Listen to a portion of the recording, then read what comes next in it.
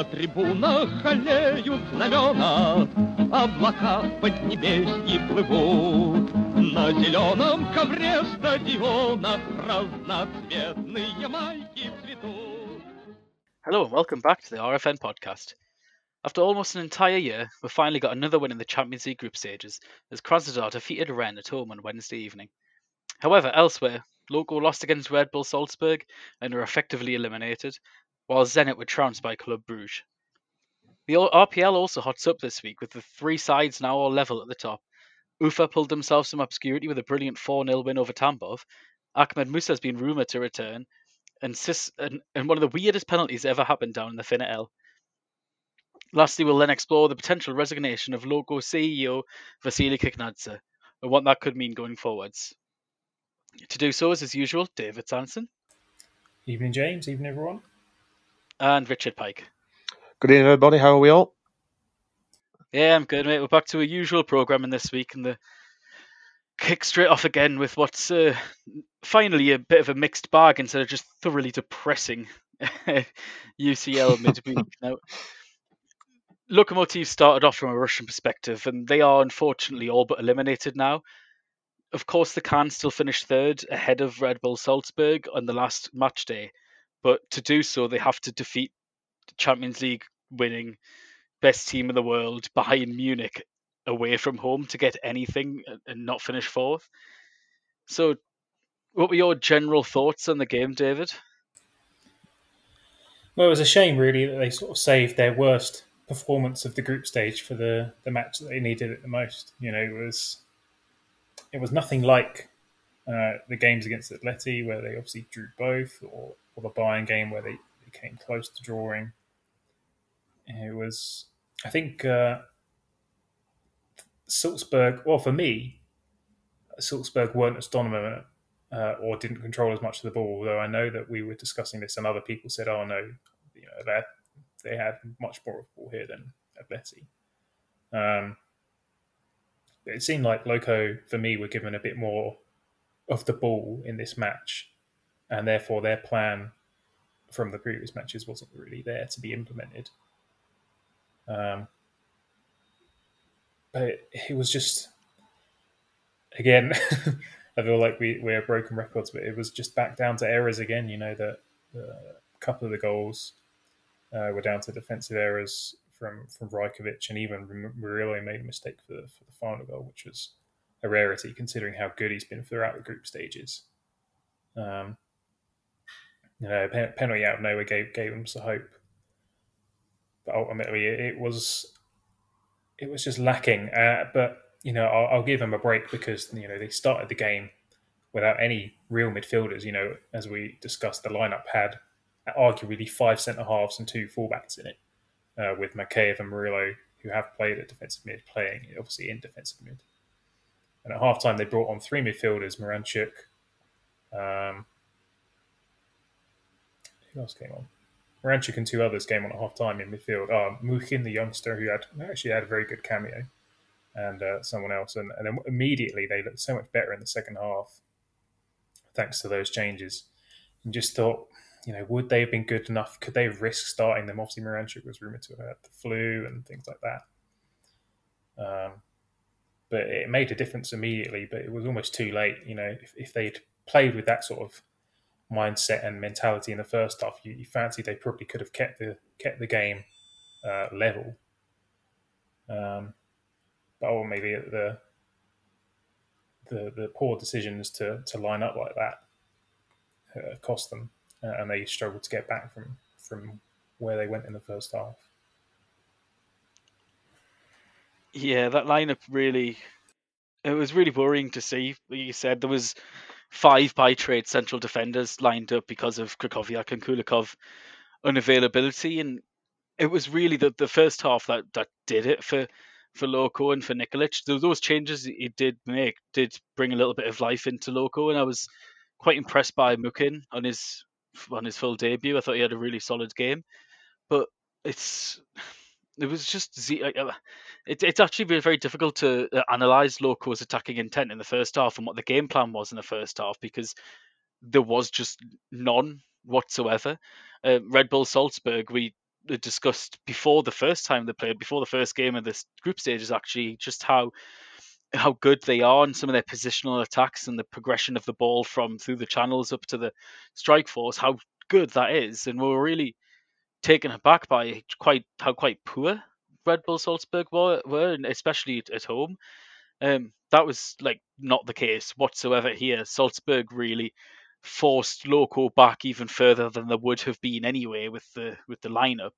And Sobshalai, Moepu, and Berisha, I thought, really took advantage of Loco's issues, particularly in midfield. Madkeyev he's been playing midfield, but he's really a centre back by trade. And Murillo, we all know Murillo. And the big problems that we think that maybe playing these guys there could help the defence a little bit, be a little bit more steely resolve in the middle. But all it did really was just expose the fact that these two playing central midfield really aren't central midfielders. Sobshalai just kept coming deep for the ball, and there was absolutely nobody from Loco tracking him. At one point, I seen on one of our friends' sites, Regista, which I mentioned a couple of weeks ago in the pod. They've got a really good analysis of the game, and one of the images that they have is of one of the screenshots of the game, and there's just a triangle of about 30 yards of Sobshalai in between the two lines for Loco and there's not a single player in green anywhere near him. So it just that speaks volumes about how Loco approached the game. Really, I feel sorry for them with the injuries they had, but I think it was a bit of a mistake from Nikolic, and it was really disappointing to see him not have a little bit more faith in some of the younger lads, some midfielders that could have stepped in, like he did show himself in Kulikov, who's been quite a revelation. Actually, he's been better than Madkeyev anyway. Richard, do you think that this was the wrong approach from Nikolic? Was it too defensive, maybe, or is it just a case of he put out what he could? Difficult one, isn't it, to analyse? Because obviously, it's when news of those two absentees in Krychowiak and Kulikov broke. Obviously, you sort of your heart sort of sank really in a way, because then it's like, oh, we have to play players out of position now, and something that worked so well before for them in the games against Atleti then has to be compromised. And it's hard enough playing football in your own position, and then when you're having to play in another position, it just becomes even more difficult. It's a difficult one as well, because let's say, Mukin, obviously when he came on he did well, but had he put him in there and looked out of his depth, he'd then got questioned that way.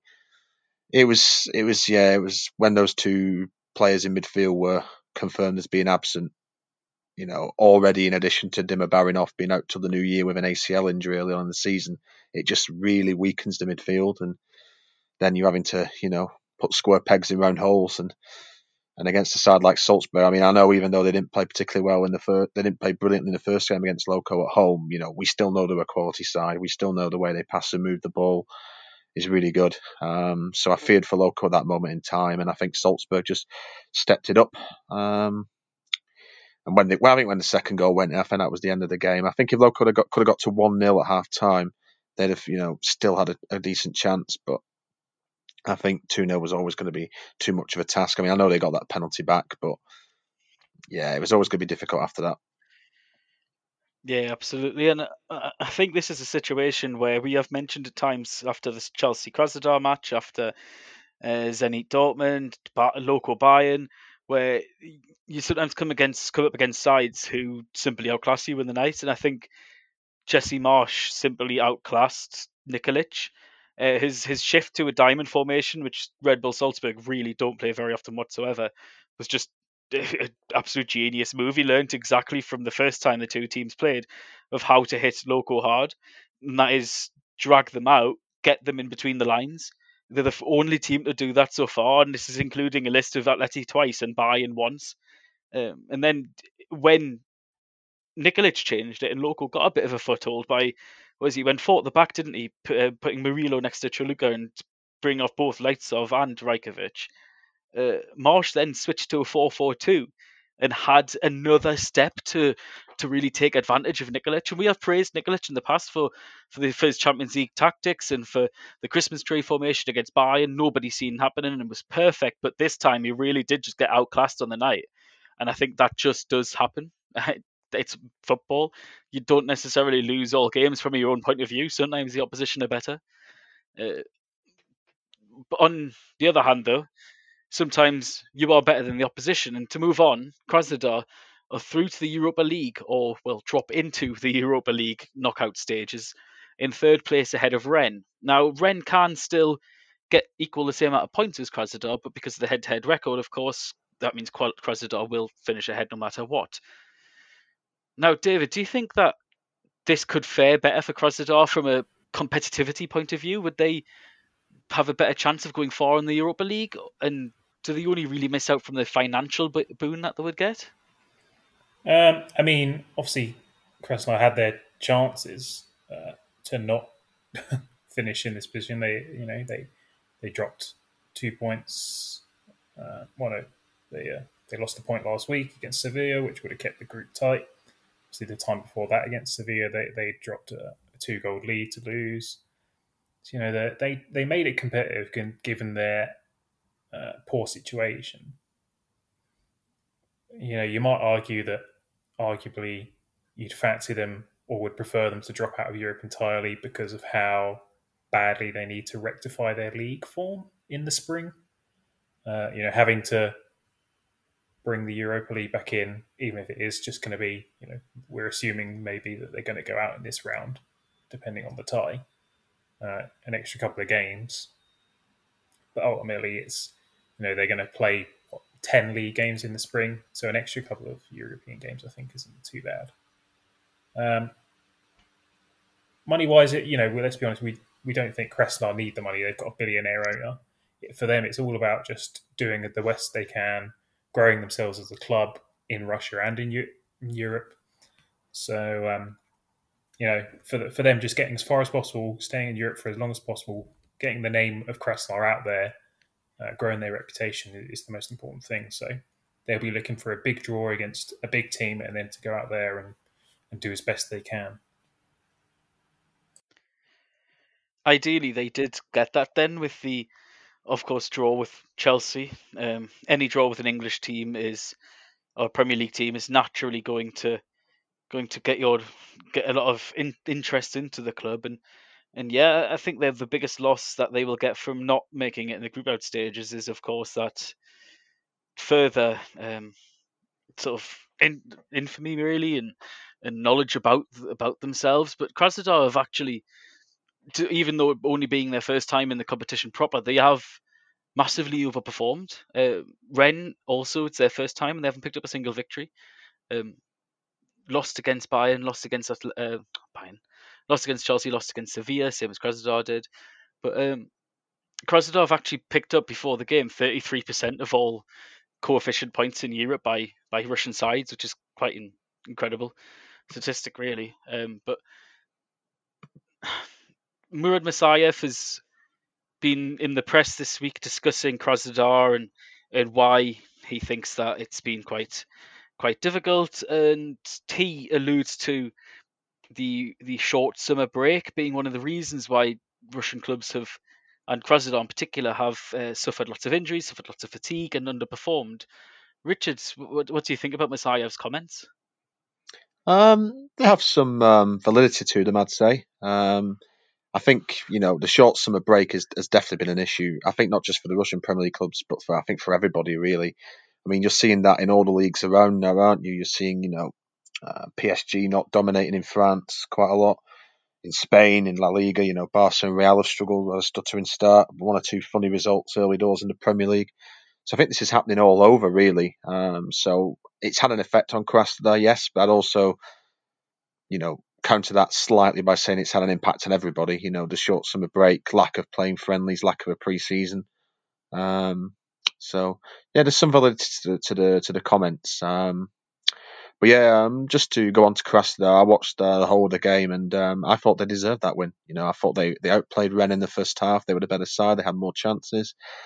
And then, it's an ironic thing that they scored from a goal, which, you don't normally associate with Krasnodar. It was more of a longer punt. But, Marcus Berg did absolutely brilliantly to get ahead of the, to keep up with the Rennes defender, muscle him off the ball, and then it was a lovely composed finish into the bottom corner. It was a really good finish. And yeah, I think what it showed you is that Krasnodar, that was probably the first game this season in the campaign this season. Sorry, in the group this season where they had their full assortment of first team players fit, apart from Sergei Petrov at right back. Pretty much everybody else there was a first team player, and that's probably the strongest side with the exception of Petrov. Although Smolnikov is near enough the same level, really, not much in it. Maybe Petrov slightly better, but that is actually a stronger side as Krasnodar can field, and they matched up to Rennes, a side who came third in Ligue 1 last year, really well. So it's going to be one of those what if moments. If they'd have had that side available for one of the Sevilla games, who knows? They might have won one of those games, taken it to the final day. They might have even beaten Rennes in Rennes. So it's a bit frustrating, but at the same time, I think everyone is just breathing a huge sigh of relief that we've got one club through. And I'm going to say, Krasnodar, whilst it's some of the things have been disappointing this season, like the 2 games against Sevilla. You'd probably say with everything that's gone on along with the other Russian clubs that probably Krasnodar have been the better performing ones, and if any of all of them were going to make it through, Krasnodar probably were the ones. So the group, Rennes not particularly the strongest side in there who we were going to be battling for third place with. So yeah, compared to obviously Lokomotiv, which Atletico and Bayern are pretty damn good sides. So. And so in Salzburg as well. So yeah, no, I'm really happy for them, delighted, and hopefully they can get a nice draw. I actually kind of want them to get, not one of the big guns in the Europa League round of 32 because they're going to be unseeded. I'd like them to get through another round because, like I say, we need at the RPL, we need all the coefficient points possible because we're really short of them at the moment, and the league's been dropping big time. So just I hope they get a decent draw, but whatever happens, I'm thankful for them for getting through to the round of 32 and giving us something to cheer on after Christmas. Yeah, certainly, and I echo that. I think they have performed the best out of them all. You look at the other sides. Zenit have been abject in every single way possible. Loco have defended very, very well. Very well. Really don't want to underestimate just how good at times their defense has been, especially against who they've been playing. But Krasnodar have naively and respectfully to them taken the game to Sevilla. They should have won the first match, absolutely. Their individual errors has cost them. Safanov, Kayo making a few errors here or there, but generally in terms of play, they have outmatched very prestigious opponents throughout this. And it is, of course, their debut at this level. It's all a learning curve. They have been naive. Masayev's been naive. He's admitted as much to saying so. But when Masayev said about the difficult short break, I think his exact quote was, I found it here, is that you should not start a season without proper preparation and play 2 games a week off the bat. Now, the pre-season was 10 days long. It was shorter than everywhere else. Russia started earlier and finished earlier and had less games in their Project Restart, or however it's called, than any other league in Europe. But because of the meteorological conditions in the back end of every single year in Russia, they had to start it 6 weeks to a month earlier than everywhere else. It needs to be remembered that, of course, Manchester United and Manchester City got quite far into the Champions League during the restart of the Champions League and had extra time off because of that. Now, if they hadn't, they would have only had about a 3 week to a month break. Because they had extra time off, they had over a month break. These Russian teams had 10 days. There was no room for manoeuvre and rest due to this forced restart. There was no room for quality additions due to the limit. And they could only add people to the squad like Yevgeny Markov and Yonov and people who, let's be frank, are not good enough for the Champions League level. Coupled with playing more games than anybody else with the qualifiers, having more COVID suspensions of matches than anybody else with bigger gaps in between, and having to travel the farthest out of all of the Russian sides, Krasnodar have the longest journey of away games from to and from Krasnodar, from London, Seville, and mine's blanked on the last team. Brittany for Rennes. Brittany for Rennes. And so because of that, this is really affecting them the most. All of this added up with the lack of experience in this level, with the lack of, to be fair to Krasnodar, genuine star quality at Champions League level, you really just have to hold your hands up and just commend how well they have done in getting their name out there, showing their brand and being themselves, while also being the most successful out of the 3 or 4 clubs in Europe so far. Richard, what do you think? Yeah, just a couple of things to come in on. Just couple more quick things on Krasnodar. I've actually been quite encouraged, and I mean, I don't think they're going to finish in the top 3 of the RPL this year, but I still think 4th place is on, for them. I think they're about 8-9 points off 4th place with still about just under half the season to go, so they can catch that up now. The whatever happens against Chelsea next week, it's a bit of a free hit. I think they probably will lose away, but it's a bit of a free hit, so they can concentrate on the league now. It's sorted. They've got European football after Christmas. And then really now try and hopefully keep everyone fit, no more injuries, no more COVID positives, get a good run of form going, get up the table, get 4th place, and that new UEFA Conference League starts next season, Europa Conference League. I think Krasnodar could do quite well in that, because if you think about it, the hardest sides you're going to face in that are someone like, someone who's going to finish 7th in the Premier League or La Liga, like a Leicester or a Granada, or 7th in Serie A, like, an Atalanta. And they're not at the same level as a Bayern, a Chelsea, them kind of sides. So if you think about it, and in the early rounds, they're going to be, I mean, some of the teams ranked 30th and below in Europe, 25th and below in Europe are going to have 3 teams in it. So, you're going to have the 4th place team from Bulgaria and stuff like that in your group. So that's way lower in level than teams like even Rennes. So I think Krasnodar could, with a proper pre-season behind them next year, a couple of quality additions in the summer, get a decent run in the Conference League if they qualify. It could be a good time for them to slowly embark on a bit of a rebuild, and maybe even in the winter window, maybe even look at a few additions. Maybe, I know Marcus Berg scored that goal, but he's out of contract in the summer. Maybe Krasnodar could even possibly consider, I know the Swedish league starts in March. Maybe you say to him, you're out of contract in the summer. Do you want to go back to Sweden? And it frees up a foreign spot for them. They could probably then look at a top quality striker, maybe even one other area of the squad if they could look to improve it. We've been talking about possibly moving either Olsen or Villénia on in midfield, because Gazinski's getting quite old in that defensive midfield position. Maybe they might need a fresh leg there too.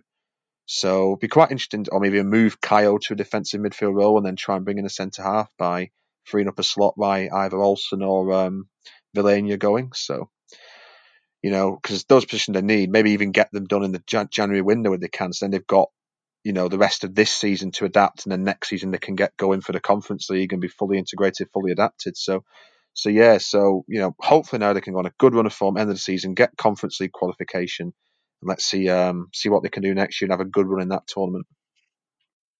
Yeah, absolutely. And moving on from, you mentioned good run of form, moving on to a team who are anything but good run of form.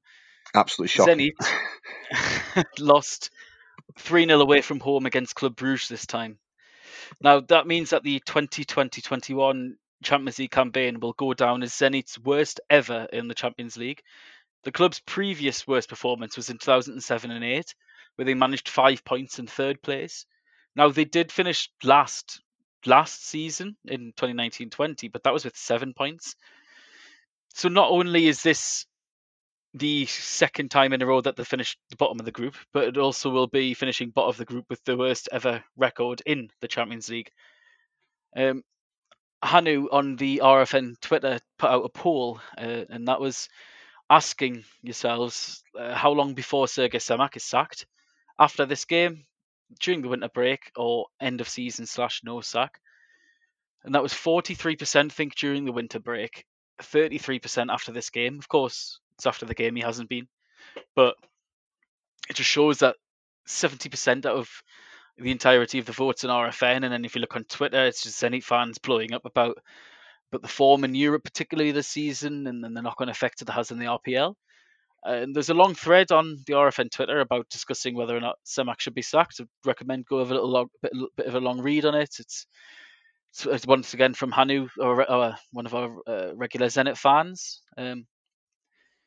So, David, we'll move on. What do you think is this loss on Semak? He is under huge pressure.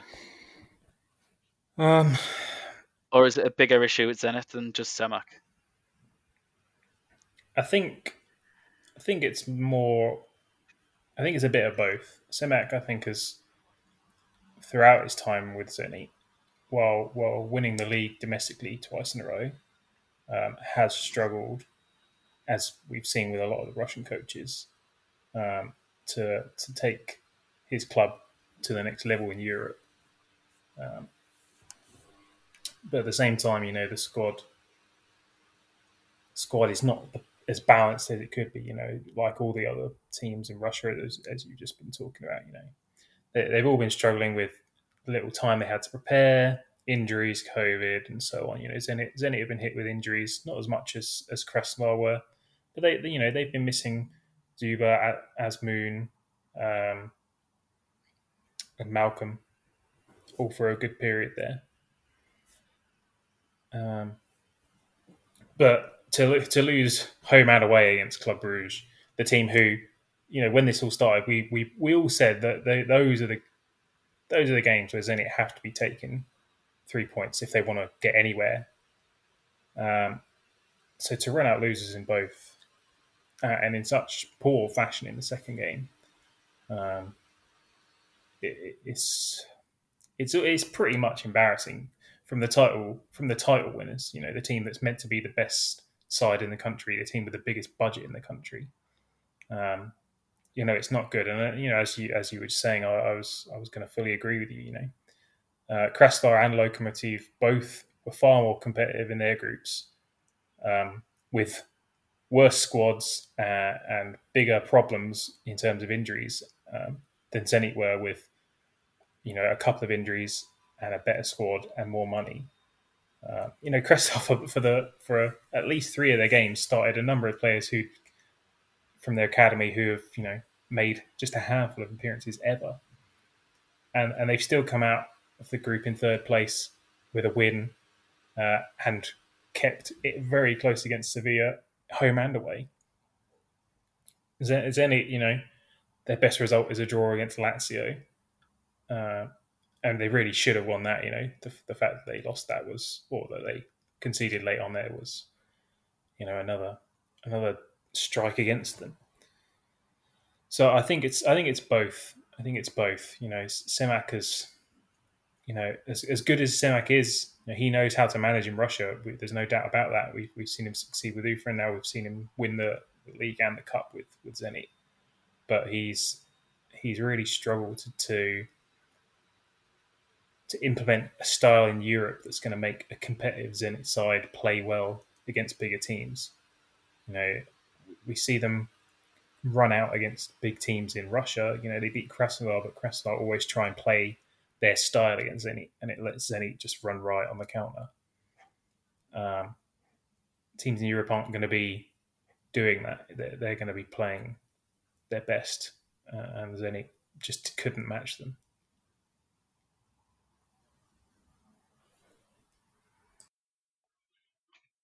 Yeah, certainly. It's quite difficult to unpack, and Semak after the game has also been under a little bit of fire for his own comments just up Messiah, and Semak himself has said that the depth of the squad was not enough. A lot of Russian football observers and fans of Russian football teams who are not Zenit have attacked Semak for this particularly, in saying that he's got just the gall of him to say that, the arrogance of him to say that when you look at Zenit and the money that's behind them and the size of the club and basically getting players for free and so on. Personally, I don't agree. I think relative to the fact that Zenit are a title-winning team for the last 2 years, in pot 1 of the Champions League groups, they have the easiest opponents, remember. The depth is absolutely shocking relative to that fact. You compare every other winner in every other league in Champions League competition, every other pot 1 team, and just compare the two squads. Yeah, Zenit have a hell of a lot of depth for the RPL. But when you look at the Champions League squad, they might as well be called Hapoel Nicosia. It's genuinely terrible compared to all of the others pot 1 sides. After Lovren and Rakitsky, there's just at centre back, there's either kids in Prokin or Shampkin or Santos being played out of position. There is no backup right back or any backup strikers whatsoever. It's it's a mess. It's partly their own fault. They didn't buy who they needed. They haven't blooded youngsters, and they haven't taken their academy seriously enough in recent years.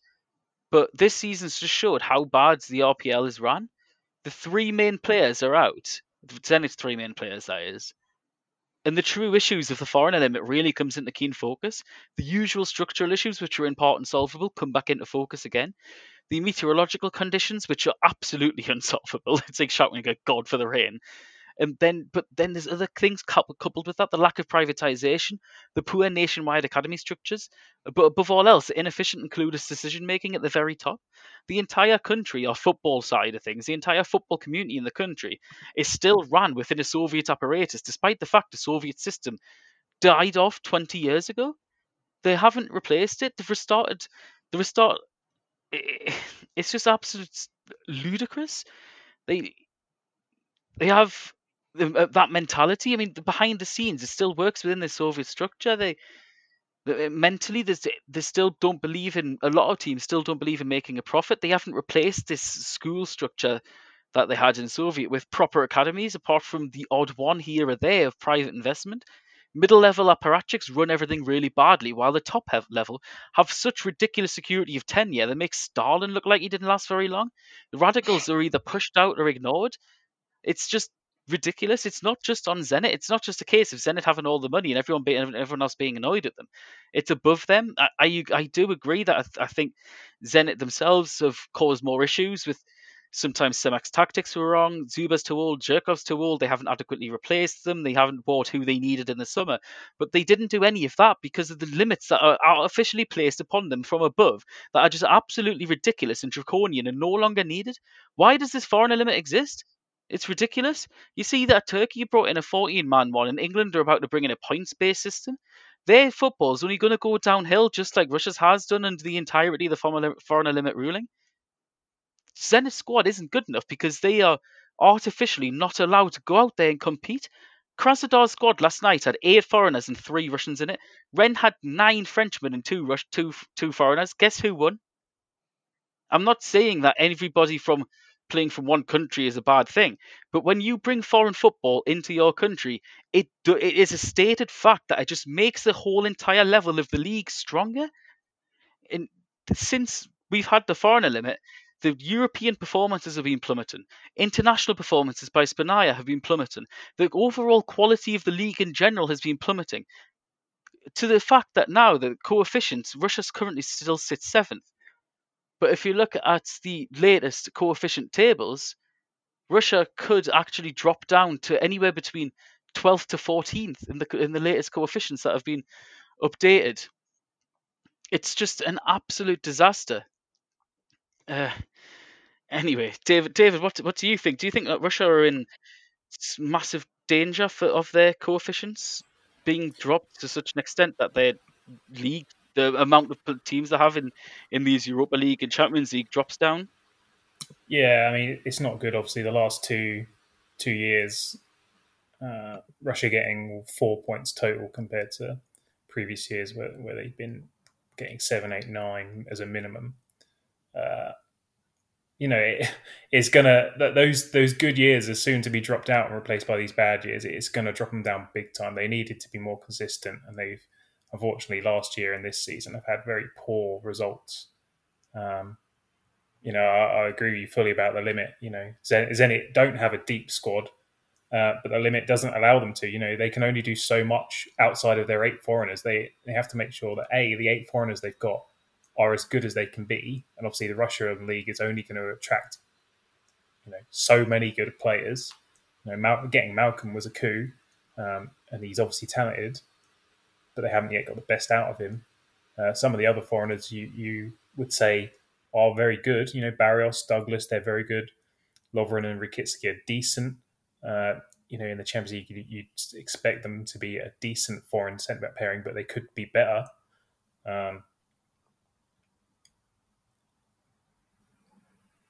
But that's it. That's just it. They filled those 8 foreign spots, and then after that, they have to rely on whatever Russians they can get to be backups, or to they have to have 3 Russian starters no matter what. They're going to have a minimum of 3 Russian starters in that squad. Obviously, Zuba's always going to be one, but only for the next couple of years until he's too old. Who's going to be in there in the future? Kurzhakov's been in there as the goalkeeper. He's not really great. There are other better goalkeepers in Russia of Russian nationality. There are plenty of better foreign national goalkeepers around. The limit has really hampered Zenit as the top club in Russia from being able to take it to the next level. Based on how quick football business goes, to impend a new limit on them with 8 foreigners, which is wild to think that, assumingly, all the clubs must have voted for this limit. To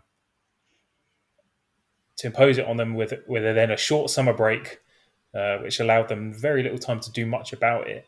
They had to basically just stick with what they had. We see, we're getting glances more into world football as to what goes on behind the scenes, and with someone like Rybalta in there, that Zenit will be planning transfer, and they're probably planning for next summer already, planning what foreigners they need. But obviously, if the limits to change again, or they'll be presumably hoping for a change in the limit, which I think we're all hoping for, even if it's just to relax it a little bit, bumping it up to 12 foreigners or something like that, would just give the clubs a little bit more leeway, just to allow Zenit to at least try and do something in Europe that's not embarrassing. To have a player in there for when Lovren and Rakitsky are injured, who's not Danila Prokhin, 19-year-old who looks like a 40-year-old accountant. I might as well just stop there because I'll end up just repeating everything you said. We all know what the issues are in Russia, and unfortunately, the coefficients are gonna cost us. But maybe it'll be good. Maybe growing from the smaller competitions will work. I think I'm excited to see how the Conference League works for Russian clubs. You'd expect to maybe see Spartak, CSKA, Krasnodar, any of those 3 clubs could be in that competition next year. And you'd fancy, especially someone like Spartak, with the squad they've got and the manager they've got, to potentially have a decent go at getting some wins and getting at least to post Christmas in that competition. So maybe these bad seasons and dropping to lower competitions is what the Russian league needs to give it a kick up the arse, as it were. Absolutely. It's not what the league needs to give it a kick up the arse, it's what the people in charge need. They need a rude awakening to realise that what they're continually sweeping things under the carpet and making wrong decisions and bad decisions isn't helping the league in the long run. Whenever you hear a defence of the foreigner limit, they say, but the Bayern team which defeated Barcelona 8-2 had 6 Germans in it, which is a majority German. Yeah, it did have 6 Germans in it. Do you know how many foreigners were in that single Bayern squad at the time? 17. Those 17 foreigners. It just so happened that the majority of the best Germans were all the best players in the team. But that's Bayern. That's the exception. It's unfathomable why those authorities in charge cannot see that this is continually the thing that limits it. Richard, what do you think of the foreign limit? Just quick one. Yeah, I'll probably analyse the whole thing with Semak, Zenit, and the foreign limit. I actually do think possibly Zenit should look to make a change. I mean, that's my opinion during the winter break. Who they could get, I don't know. I mean, my preference would be, and this is, whether I'm being a little bit optimistic or not, I don't know. And again, it's purely based on Semak's poor performances in Europe. I try and see if Ernesto Valverde is available, because obviously Rybalta is a Spanish sporting director, and the crucial thing with Valverde is he's twice actually coached Athletic Bilbao. Now, if you think the 8 foreign limit is restrictive, then Bilbao signed Basque-only players. Now, you can't get a more restrictive transfer policy than that. And I think when he's been at Bilbao, Valverde's finished 5th and 4th in La Liga. So, he's obviously got a good pedigree. I think I looked at all his coaching jobs yesterday, and Villarreal's the only real place where he's failed. He got Espanyol to a UEFA Cup final. And Barcelona got rid of him last year for Quique Setien. And look how that worked out, 8-2 against Bayern. So, that's who I'd like. It might be a tad optimistic, maybe, but I think all the top jobs in Spain are taken at the minute, and Valverde's only 56. So could Rybalta, see if he could persuade him, maybe, and give him the rest of this season after Christmas, and see if he can attract, and get the best out of him. He had Malcolm at Barcelona briefly. He sold him, obviously, but, that's because at Barcelona, Malcolm had to compete with, the likes of, Messi, Griezmann, Ousmane Dembele for a starting spot. That's not easy. So, but yeah, I just want to echo James and David, all your thoughts on the foreign limit, and it's just so true. I mean, at the end of the day, this archaic limit is just really damaging Russian football. It really, really is. They need to just do something about it. I mean, if you are going to have a foreign limit, make it like Turkey's, make it 14 in the squad, and then at least that gives Russian clubs a chance. Like, let's look at it this way. Rakitsky's been a bit off form this year at Zenit, but obviously because of the foreigner limit, they had to, when Emmanuel Mamama finally came back from his injuries, they had to, send him out on loan to Sochi because they were on the foreign limit. Now, if the limit was 12 or 14, I mean, I prefer no limit like you guys. I think the limit should be abolished completely. But if the limit was 12 or 14 at least, Zenit could have kept Mamama in the squad, and then at least, if Rakitsky's having a poor run of form, they can give Mamama a go at centre half. At least then they can, a 12 foreign limit player foreign limit gives Zenit the opportunity to have an extra defender, an extra striker, and an extra midfield player, and one other utility player. That is a godsend when you're packing your squad out. You've got more depth off the bench, and yeah, it's and one other caveat one other thing I'm gonna throw in as well about the foreign limit. I mean, Danila Prokin was mentioned there, but it's also harming and damaging Danila Prokin too. Because if you think about it, really, what Prokin should be now at 19, he needs to be playing every single week, and he's sort of in that difficult position right now. He's too good to go back to Zenit 2, but he's not really ready to start in the first team for Zenit. But because of the foreigner limit, Zenit can't really accumulate a huge amount of depth all across the squad, so he has to stay there, and he only plays every now and again. So it damages his development, and denies him match minutes. It's really, really bad, and worryingly, what's concerning. I saw an interview today, and I think it was Champion. I think it was Zenit 2's manager. I've forgotten his name, but he even said, "I think the limit should be put back down to 6," or words to that extent. And I'm thinking to myself, just really no, 6 would be even worse. Like it's really just not good, and the limit should be lifted. It surely, I mean, Valery Gazayev, who used to come to CSKA Moscow, he mentioned about, the limit should be lifted. And I am hopeful. I saw that Sports RU poll where it said, I think it was about 70% of correspondents of fans interviewed wanted it lifting.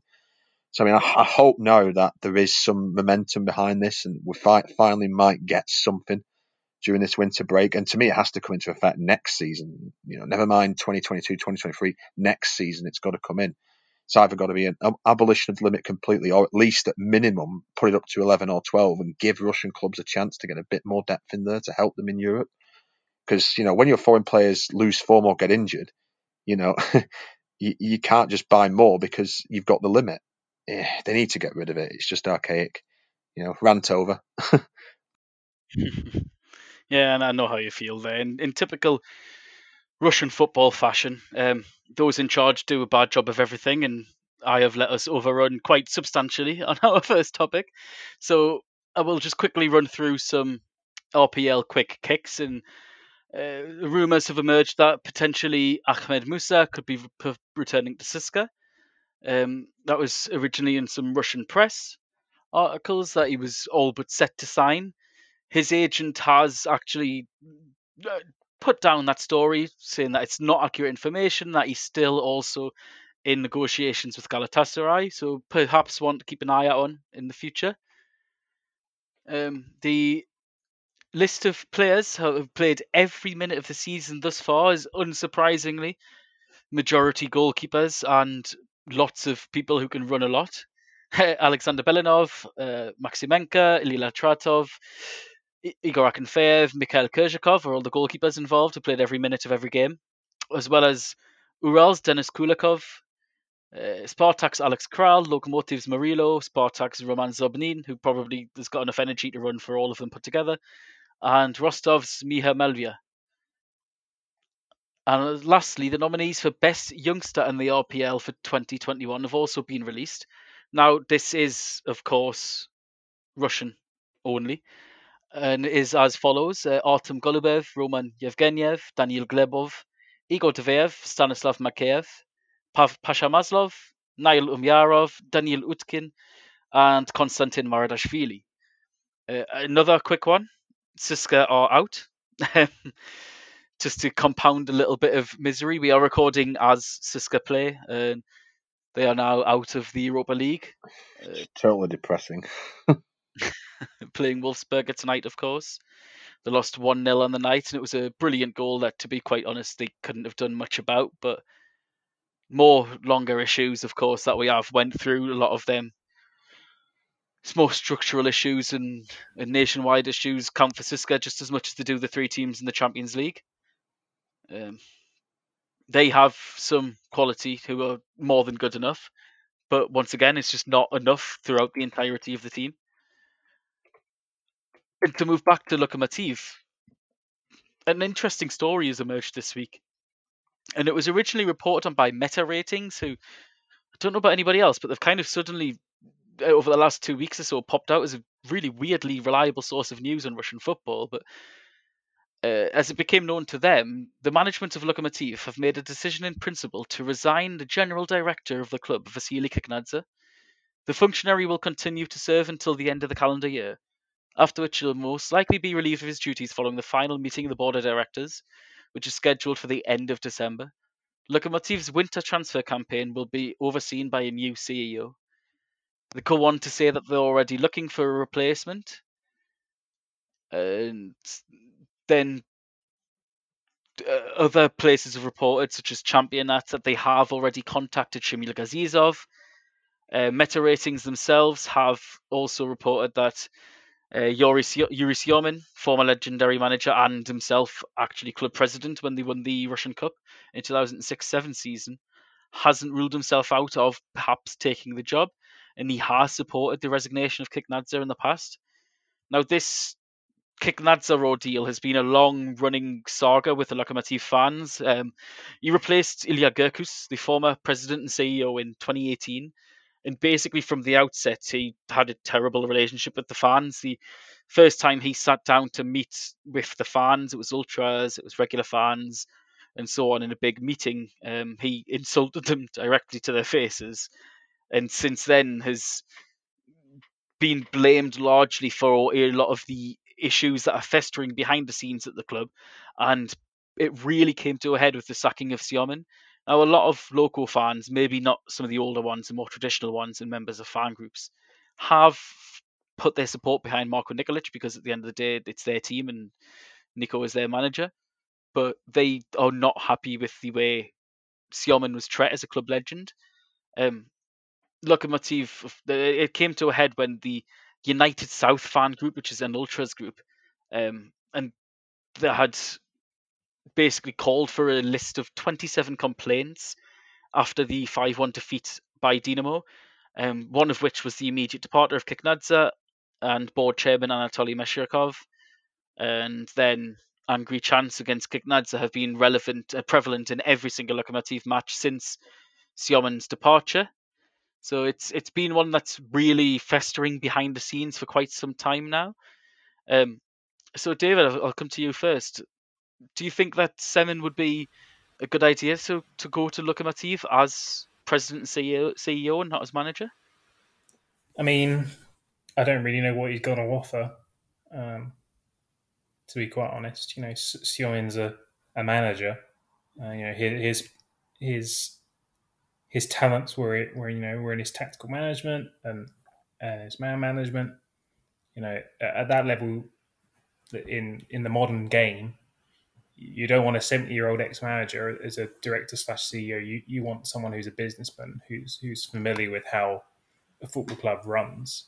When Loco were leaning towards Stoppelhouse in the past, they had their good spell. They brought in a foreigner who's experienced in the game of working in one of those positions. They signed well. Granted, a lot of them were older players, but they signed good players. And they won the league, for the first time in God knows how long. He then departed, I think, a couple of years ago. And it's just slowly gotten worse for them. I think it would be it just would not be. I couldn't imagine why anyone would do it. Stick him in a position where it's just more sort of talismanic, or he's just there, like the vice president or something of the US. He doesn't really do anything, but he's there. It would just make everyone feel good if he's part of the club again. But yeah, don't involve him in running the club. I genuinely think a lot of the clamour for his return is purely, like you said, it is just for his return to get him back. A lot of fans feel that they owe him something for what they've brought them over the years. Now, he was previously club president, but it was literally just a temporary thing. It wasn't long-term whatsoever, and he has expressed interest, but I think Skjomen loves the club that much. If anything comes up, he will express an interest in, because Loco are his team. He built a lot of what modern Loco are. But I agree, it just isn't a role that would suit him. It's very much a case of, basically, there's an inherent mistrust among a lot of clubs, boards, and the advisors within the boards and people in the boardroom of outsiders. Once again, it goes back to that Soviet mentality I mentioned earlier, and we are really seeing that right now at Spartak with Shamil Gazizov, of course, former Ufa genius and mastermind who took over at Spartak in the summer. Now, he's been in discussions, according to Championat, with Loco in taking over from Kiknadze. Of course, Kiknadze, it's not been confirmed yet. This is all just hearsay and rumour at this point. But Gazizov basically is, if rumour is to be believed again, set to leave Spartak in the coming months, during the winter break at some point, or perhaps even earlier. This has all come to a head where basically the player Evander, plays in the French league, was wanted heavily by Fedun. Fedun really liked the look of this player, really wanted him at Spartak to wear the Spartak colours and to lead them on the pitch. And he put his oar in. He did what none of us wanted when Gazizov was given the job, and didn't give him room. Gazizov is not a fan of Evander, and this is all rumour anyway. So this is kind of developing story on the Spartak telegrams. And basically Gazizov, then something bizarre happened where Ufa then suddenly matched Spartak's bid for Evander. And Evander's agent has since confirmed that he was actually in negotiations at one point with both Spartak and Ufa. And weirdly enough, the person representing both clubs was the same man, which never happens. And he said it was very bizarre. And what's developing on these Spartak telegrams is that Gazizov got his people at Ufa to put a bid in, and it was reportedly 6 or 7 million euros. And the aim was to basically create a bidding war in which Fedun would say, I'm not paying that, and pull out, because Gazizov didn't want him. And Fedun had went over Gazizov's head to Domenico Tedesco and said, would you like this player? Tedesco okayed it from his point of view. I mean, he's only the head coach. He doesn't make these decisions. He just said, yeah, I would like that player. I'll just want to discuss with his manager first some certain aspects of the game. And Fedun completely ignored Gazizov, exerted his pressure, went over his head. And then this comes down to basically Gazizov being an outsider, Fedun exerting his pressure and not being trusted. So, Richard, do you think that this whole Kiknadze debate is a bit of a wider problem in the RPL? And do you think maybe Gazizov would do a job at Loco? Well, it's bad enough the results on the pitch and the foreign limit at the minute, and now all this. I mean, I don't understand Spartak at all. It's just so stupid. The top of the league. Everything else is chaotically going on around them. The rest of the clubs like Ciscan and Zenit tumbling out of Europe like they've done. They're on set. They're doing really well. Gazizov's got like a good set of players there, good young hungry players. He's improving them. You can definitely tell there's been a massive improvement in Spartak. I mean, it's still not fluid yet. I think they're still missing a playmaker, probably another central defender, and then maybe even a striker long term. But, he's getting there bit by bit. He's fostered a unity amongst the players. They seem to enjoy playing for him. Things are going well on the pitch. And then Spartak just shoot themselves in the foot yet again with all this interference from the background from Fedun. Reported interference anyway in the background from Fedun. And it's just a mess. You just got to sometimes, as an owner, there's always that saying, isn't it? Owners are best when they just stay in the background, sign the checks, buy the players, buy the manager, buy the coach staff, and just let them get on with the jobs. And it's just a complete mess. You brought in Gazizov. He did a brilliant job with, Ufa. for several years, making them punch well above their weight, finished sixth in the RPL, playing Europe for the first time. You only have to look at what's happened to them since he's left. And, and then all this again. I don't understand why Spartak want to do it. Just let everything else combust around you and then just, go and try and win the title this year. It's definitely on, because Zenit are struggling at the minute, CSKA struggling at the minute. The league in general has been very poor this year. So it's just, again, more interference, which is totally uncalled for and, just a total mess. As for Lokomotiv with Gazizov, well, I mean, yeah, if Spartak really are, if the board at Spartak, are foolish enough to move Gazizov on just months after getting him, then yeah, I think he'd be a great pick for Lokomotiv. I think, it's certainly something worth exploring. And, you just wonder, don't you, is this one of those things, if it comes off and Lokomotiv do get Gazizov and they suddenly start getting in the right direction again, Spartak are going to have massive egg on their face, and it's, yeah, I think he'd be quite a decent pick because obviously, you look at how rudderless a ship Ufa have become since Gazizov left them. I think this could be, quite a smart move by Lokomotiv if they got Gazizov. So, yeah, I'd be totally in favour of it. Yeah, if the rumours are true.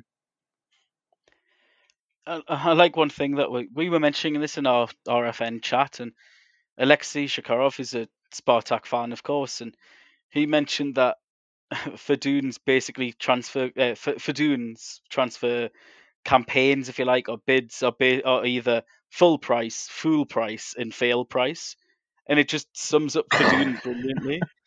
And because he's come under a little bit of stick for what he's done here, and look, it is a bit dodgy and it is a bit wrong, but he was never trying to pull the wool over Midtjylland's eyes or Ufa's eyes.